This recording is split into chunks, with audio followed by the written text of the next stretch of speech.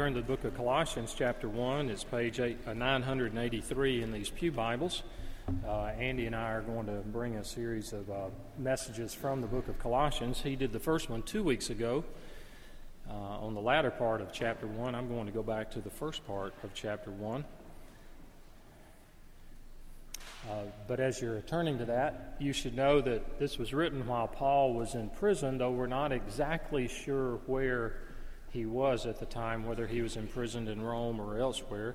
This is the only church he wrote to he never met.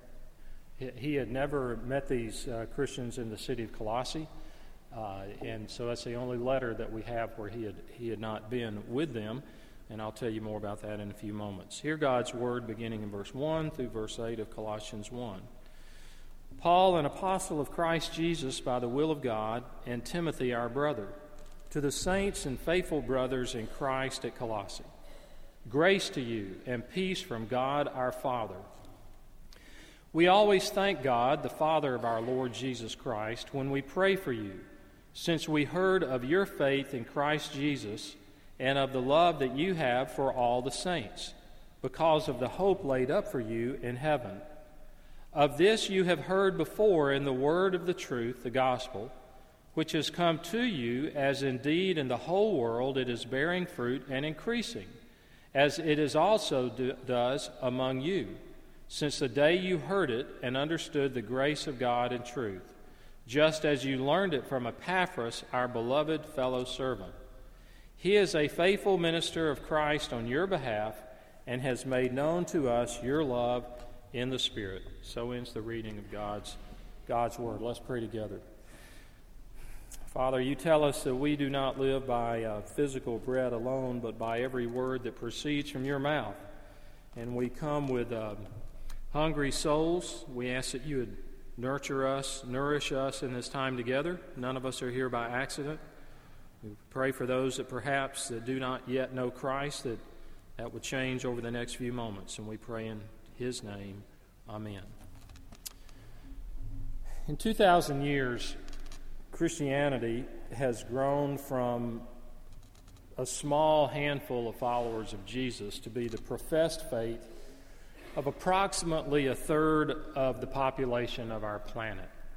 It has spread more widely, and it has become more deeply rooted among more people groups and nationalities than any other religion in the history of the world. And what's interesting is this is studied even by secular historians, is that even through history, as it has been persecuted and attacked, it is extremely resilient and comes back often stronger. Well, how did this begin? How did this begin in Paul's day and in these New Testament churches? The basic claims of the early Christians, the basic claim was that Christ was the promised Messiah, the one who is to be sent by God, who would be the substitute, the lamb who would die as a substitute for our sins. And that through faith in him, we become new creatures in Christ. And they believed, these early Christians, these early Christ followers, they were called Christians as a term of derision, but they believed theirs was a better way because it offered forgiveness of sin, it offered peace with God, it offered hope for the future, it offered a revolutionary, unheard of ethical code, which was to love one another.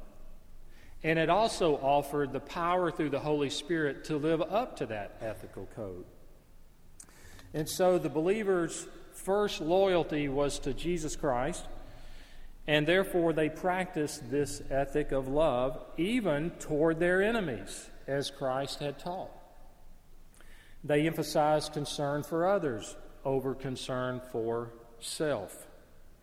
And so many of the early converts to the Christian faith were attracted to it by the love that they saw among followers of Jesus.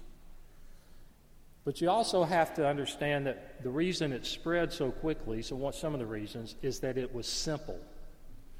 It had simplicity, it had community, it had evangelism, and it had love. What I mean by simplicity is there is no, even within the church, it's not a complicated organization. It can fit into almost any culture, really any culture of the world, any nationality of the world, any political structure of the world. The church can fit into that in its simplicity. It also had very easy to understand basic doctrines. It was not a mystery religion that you had to go through various levels of knowledge before you could understand the basics of it. It financed the ministry through sacrificial personal giving. No one was required to give anything, but the heart was appealed to give out of compassion.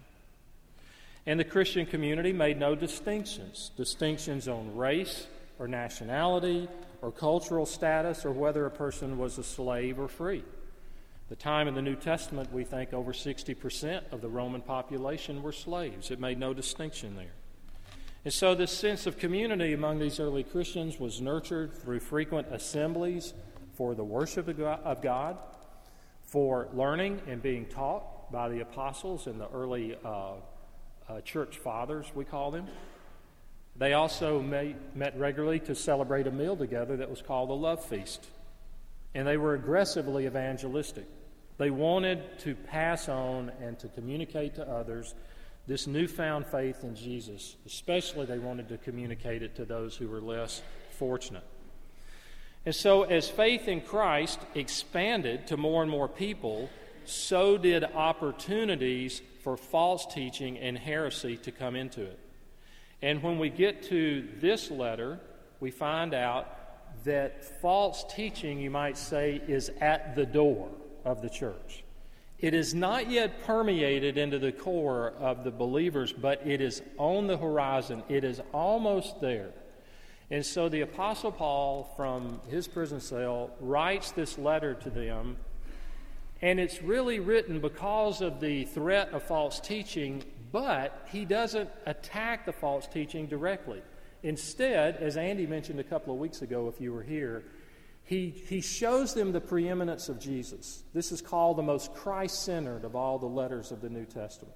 He shows them the preeminence of Christ because if we understand the truth, then we're able to recognize error. And so that is his purpose. Let's look at the first few verses today. He gives in verse 1 a typical greeting. Paul, an apostle of Christ Jesus. You know his name was Saul. That was his Hebrew name. And yet he called himself Paul since he was commissioned by God to be the missionary to the Gentiles, to the non-Jewish world. And the Greek form of Saul is Paul. So he identifies so that they understand that. Highly educated, zealous, if you remember, for the Jewish faith, dramatically converted to faith in Christ on a mission to persecute Christians. I mean, that's really odd. I knew a guy who was converted. I'm going to date myself. I knew a guy who was converted in a Van Halen concert. This is even more bizarre, you might say, than that. I mean, he is carrying out. You wonder. I just know I pictured David Lee Roth from the front said, "God can't save anyone, especially anybody at one of our concerts." And the guy put his faith in Christ on the spot. It is really bizarre. It only gets worse. And I must get back to the text. So he was on a mission to persecute Christians. He's converted on the very road that we read about. I was reading about last night where these refugees from Syria are traveling out of there. This road to Damascus was the very road where Saul was converted. And he says he's an apostle there. As I continue in the verse, he's an apostle by the will of God. It was not something he chose. The word apostle, by the way, simply means one who is sent. It's like a messenger. Here, you take this message to that group over there. The Greek word would have been an apostle. They mean something more formal in the Bible. There were just 13, and it was an office. It was an office to which God appointed 13 different men. And one of the criteria, and there were several, but one criteria to be an apostle was you had to have seen the risen Jesus. Well, for Saul, that was on the road to Damascus. And so he mentions this to them. He did not choose to be an apostle. He did not run for office. He did not campaign to be nominated or purchase it. It was by the will of God. And with him is a co-laborer named Timothy. Timothy served as the pastor in the city of Ephesus, but he was Paul's protege, and he was a longtime friend. And so they are together, and he's writing this to them, as I said, from prison. In verse 2, he says, "To the saints and faithful brothers in Christ." Not using saint the way we use it today, like some kind of enshrined true believer, godly person from the past. We never find that use of it in the Bible. That's a distortion of the word. The word in the Bible just means one who is set apart, a separated one. So all believers, if you're trusting in Christ today, you are a saint. You've been set apart. That's how it's used here. And he calls them also brothers because he, like they, have been adopted into God's family. And so now they are brothers, as we are, brothers and sisters in Christ. And then he calls them in Christ at Colossae. This is a very important phrase. Stick with me for a moment. I want to give you the background of this phrase, in Christ, because it's very important. The Apostle Paul uses it often in the New Testament. When he would preach to unbelievers, he would exhort them to believe in Jesus. But the Greek word that he used, and I'm no Greek scholar, but I labored over it for about 3 years in graduate school. The Greek word was believe into Jesus. Believe into Jesus. Now, the idea is if you were to walk up to this building from Mulberry Street and you were to stand on the steps that are in front, outside the door, and you would stand there, you would be outside the building. But then if you walked through the door and came down this aisle, you would say, "Now I have come into the building, therefore I am in the building." When Paul would preach, and what he's saying here is that you and I are admonished, believe into Jesus. Once you believe in him, you put your trust in him, then you have come into him, you are in Christ. Christ is in you, you are in Christ, and the Bible, theological books call that the mystical union. A mystical union between the believer and Christ. And so God sees us as being in Christ. All the benefits of Christ, the blessings of Christ are also in us because we are in him. This is no small thing for him to address them as brothers and sisters in Christ in Colossae. If you're a believer in Christ today, then you are into him. You have been moved into him, and you are now in him, and he is in you. They're in Colossae. Only letter, as I mentioned earlier, in the New Testament written to a church Paul never visited.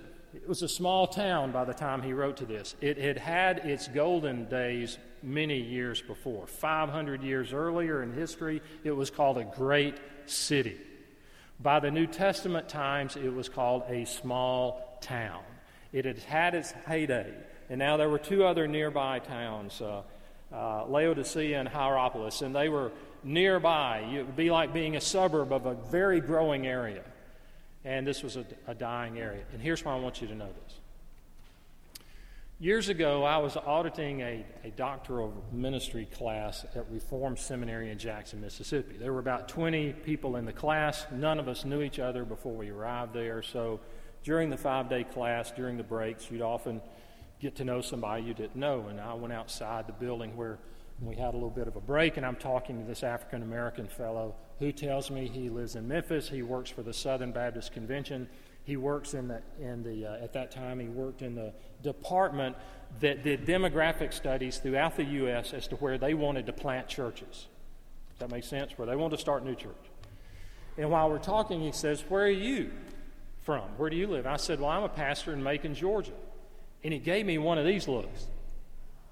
Macon, Georgia. I know all about Macon, Georgia. I said, "Really? What do you know?" And this is all he said. "Nobody wants to change in Macon, Georgia." I didn't know what to make of that. It was such a comprehensive statement. I mean, in other words, we're not going to waste our time planting a church in Macon, Georgia. Now, not long ago, I was talking to a person who directs the church planting for our denomination in the northern part of Georgia, which will plant from Atlanta, just south of Atlanta, and all the northern area, mainly around Atlanta. They will plant at least 4 new churches a year. if you don't know that term, church planting, that's where you would go in, literally start from scratch, try to lead people to Christ, form a group, and then over time become a particularized church. And I was asking about the Eagles Landing area. Since we all become familiar with that, unwillingly so, every time we drive to Atlanta. And I said, is there a PCA church there, Presbyterian Church America congregation? He said, well, there was one, but it failed, and now there's another one that's trying to be revived. I don't know the current situation. If you're from there, you know more about it than I do. But I said, let me ask you a question. When y'all are studying where to put a new church, what are the criteria you look for? What demographic things do you look for as to where you target something? He said, number one, without question, always growing area, a growing population.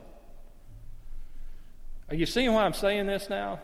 You see, we move around in Macon, but we're not on any kind of burgeoning growth line going up. About 156,000 people since consolidation. So it's said on Wikipedia, so it has to be true. So nobody wants to change. Growing area. I can appreciate the demographic studies, but if that had been true, this never would have happened in Colossae, because it was not a growing area. It was a dying area. In fact, not long after this letter was written, there was an earthquake that destroyed it. It's never been seriously excavated by archaeologists. It was kind of like, why? There was nothing important there. There's still a Colossae, but it's nothing like if you want to go to Ephesus or some of these places where there have been great archaeological work done and see these ruins. God chooses where he'll work and when he'll work. And in this city, as we'll see shortly, there was a man named Epaphras. Epaphras traveled 100 miles to the east to Ephesus, and he heard Paul preach the gospel. Paul ministered there for 2 years. Epaphras probably was converted during that time, took the message back to Colossae, taught them, saw people come to Christ, and now there's a church there. It shouldn't have happened, you might say. The demographics, they maybe didn't want to change. It wasn't a growing area. God does what he will, when he will, where he will, and he really doesn't ask us about it. And so there's hope when we see that, which happened here. Let's look at the text for the few moments that we have, verses 3 and following. Just a few observations. First, he says in verse 3 that we pray for them. We always thank God, the Father of our Lord Jesus, when we pray for you. That it's a practice. He and Timothy prayed for these believers in Colossae. They did not know them personally, but they were praying for them. Paul was doing for them what Paul requested others do for him. In 1 Thessalonians 5, he said, brothers, pray for us. He doesn't tell us all they prayed for. They probably thanked God for their faith and their hope and their love they probably prayed that Christ would be preeminent. And I want to express to you, many of you have prayed, I was just told, Sunday school, and thanks to the kids. So many kids prayed for me and my wife over the past 4 months while I was away. I can't tell you how much I appreciate it. Over 100 of you wrote cards and letters. It's going to take me I'm slow responding. You may never hear from me. Don't take it personally. Anyway, I received that. So they pray for them. But look at verse 3. We pray with thankfulness to God the Father. When someone gives you a gift, who do you thank for it? If someone gives you a gift, let's just be hypothetical. Let's hypothetically say something like your pastor had a birthday a week and a half ago. Just something hypothetical like that. And let's hypothetically assume that it was a birthday that left the decade of the 50s and turned to the 60s. And that, hypothetically speaking, of course, and let's assume hypothetically you said, I want to give a birthday gift to my pastor who I've not seen since 2 years ago. And perhaps you thought, you know how you can go on Amazon and have gifts and you can pick the age span? You seen that? We've got 12 grandkids. You better believe in December, I'm looking on there and say, what do you buy a 3-year-old? What do you buy a 4-year-old? And I'll have these, they'll say, well, you can buy this toy fits that age. I don't know if they go up to 50, but if they did, there's probably a telephone with big numbers on it. You know, there's probably a gift subscription to AARP magazine But I really hope somebody comes through with one of those metal detectors to use at the beach anyway. But if someone did, would I go up to a complete stranger and say, hey, thank you for the gift? They say, I don't know what you're talking about. I didn't give you anything. Or I go to another stranger, hey, thank you for the gift. No, I don't know what you're talking about. We thank the person who gives the gift. Who does Paul thank as he prays for the Christians in Colossae? God. He recognizes that their faith, their hope, their love, those are the three things he mentions in this paragraph. He thanks God for those. If you have faith in Christ today, if you have a growing desire to follow Him, thank God. It's not because you're necessarily smarter or brighter or wiser than someone else. That is God's work. And so we don't thank ourselves. We don't pat ourselves on the back.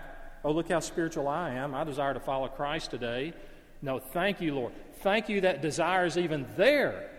It is your work in me. Of this hope, it goes on in verse 5, it said they had heard in the gospel of truth. Probably said that to separate it from the message that was coming in from these false teachers that is untrue.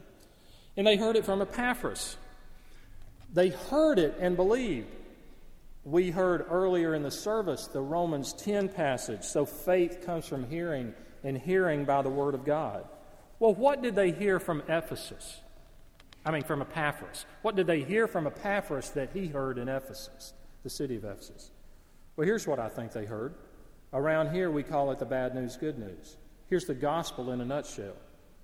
The gospel in a nutshell is that God created our first set of ancient parents, Adam and Eve, long ago. And He made them in His image, and He gave them not only the five senses we have, like taste and touch and sight and hear and smell, but they also had a sixth sense, a spiritual sense. There was a dimension to their life that enabled them literally to walk and talk with God.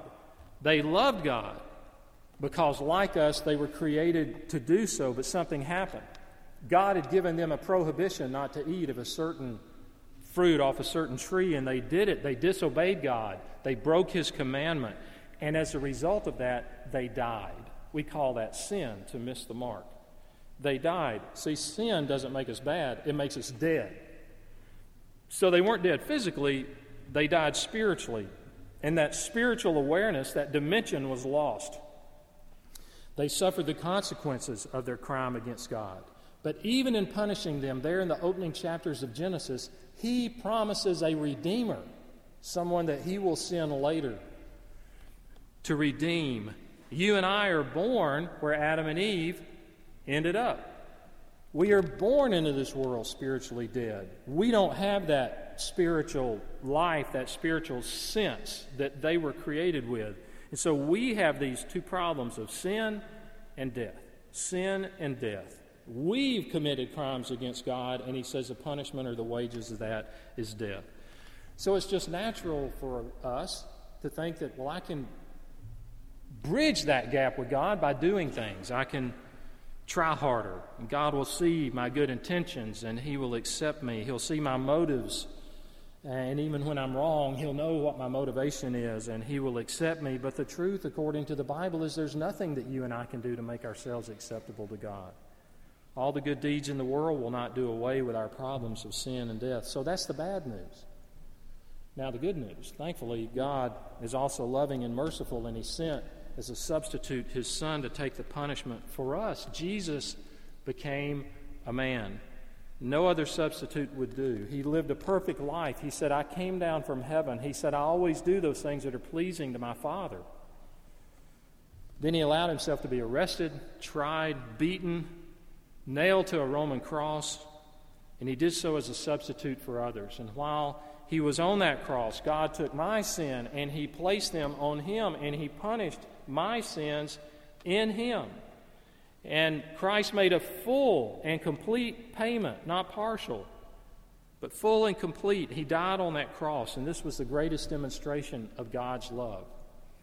His body was taken down from a cross. It was placed in a tomb, and His enemies thought, well, that'll take care of that. That's the last we'll see of Him. But 3 days later, He physically rose from the dead.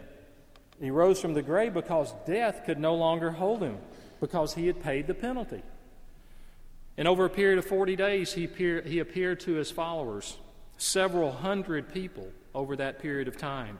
And before he ascended into heaven, he told his followers to go into all the world and to tell people about this gift of eternal life that's made available through Christ. So I ask you, what Epaphras would have asked or told the people back in Colossae, have you received that gift of eternal life? To do so, it's rather simple. You believe that Jesus was God the Son, that he was perfect, and that he died in your place. That you cannot make yourself right with God through your own efforts, through your own attempts. That when he died, God the Father put your sins on Jesus and punished those in your place. Now you turn from going your own way, living according to strictly your own desires, and you turn toward him and living for him. The Bible calls that repentance. And when that happens, you're enabled to love God. And that's why the Bible says if anyone is in Christ, he's a new creature. The old things passed away, behold, new things have come. Now that was the gospel that the Colossians heard from Epaphras. Now, they probably heard it in Aramaic or to some degree in Greek. But how did the gospel come to them? Through a man, through a person. God uses people to change people. I won't ask you to raise your hand, but how many of you are here today because someone brought you? Don't raise your hand. How many of you are here believing in Christ because someone invested in your life, maybe recently, maybe years ago, and they took time to explain to you? Maybe it was a parent, maybe it was a grandparent, maybe it was a relative, maybe it was a youth pastor, maybe it was a pastor, maybe it was just a friend at work. And they talked to you about Christ. They were an Epaphras, you might say, in your life. So Paul refers to him in verses 7 and 8 as our beloved fellow servant, a faithful minister of Christ. He's trustworthy. Says nothing about fabulous preacher, teacher, multi-gifted. It just says he's faithful.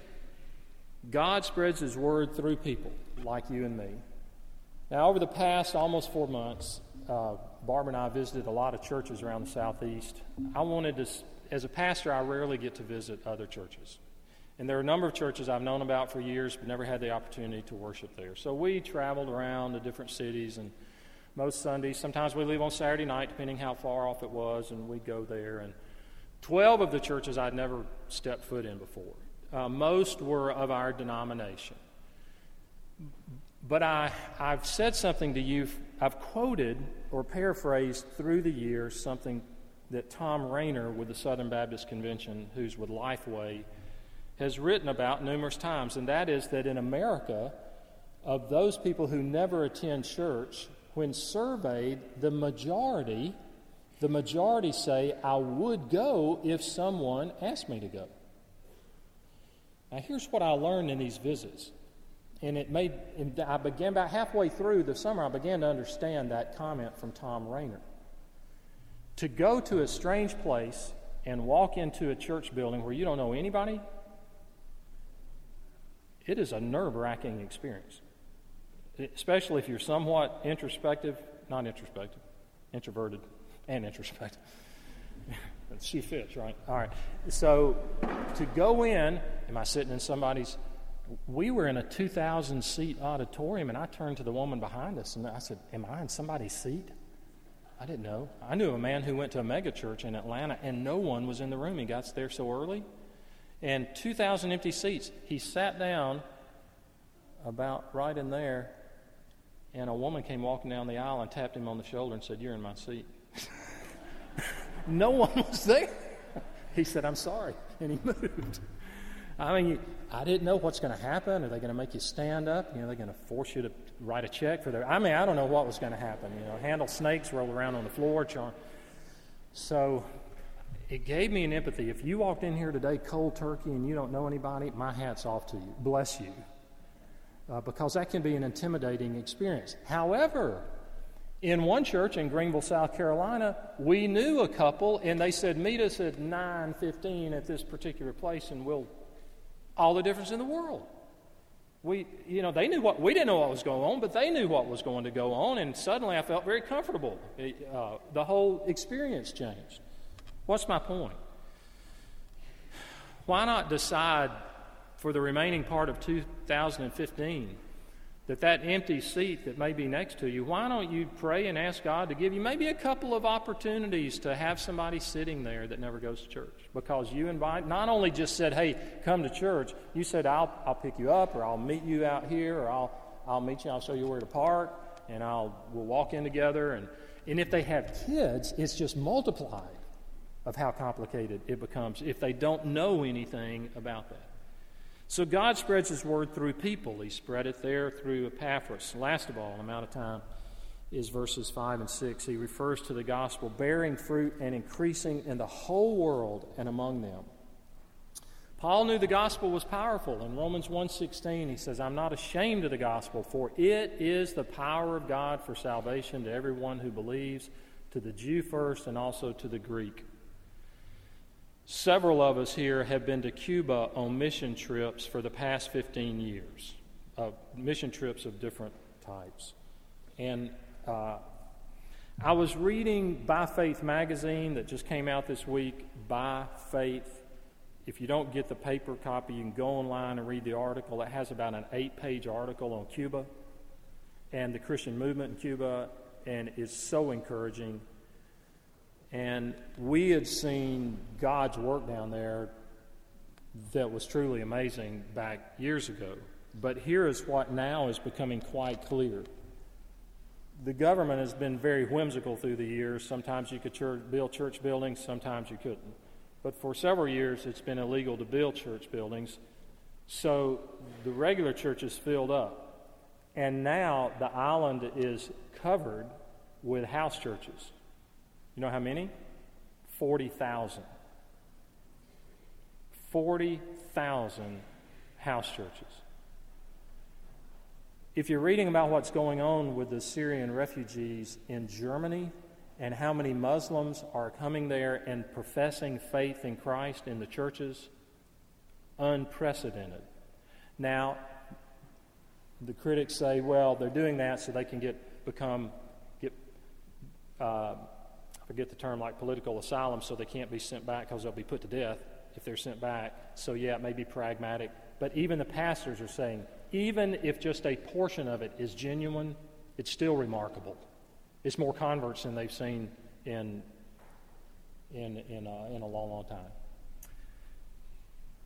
Just remember Romans 1:16, I'm not ashamed of the gospel, for it is the power of God for salvation to everyone who believes, to the Jew first, also to the Greek. It's true in Colossae, it's true in Macon. Let's pray together. Our Father, thank you that we are gathered here. If in a crowd this size, there's a possibility there's someone that walked in who doesn't yet know Jesus, and we pray that they might see what early Christians saw, the simplicity of the message. And there's something inside of us that wants to complicate it, to add to it, and it's just believe in Him, that He paid for our sins, and trust in Him. And so we pray that you might even grant that faith as a gift right now. And we pray that you'd cause us to see the urgency and the brevity of life and the urgency to get the gospel out, and how you can use us, even us, if we're just faithful, maybe not too gifted, maybe not celebrities, but care enough about people to even invite them to hear the word of truth. We pray in Christ's name. Amen. Take your order of service. You'll see the words to the last verse of Come Thou Almighty King. Please stand. Receive the benediction. This from the book of Jude, the last verse of the book of Jude. Now to Him who is able to keep you from falling and to present you blameless before the presence of His glory with great joy, in the only God, our Savior, through Jesus Christ our Lord, be glory, majesty, dominion, power, now and forevermore. Amen.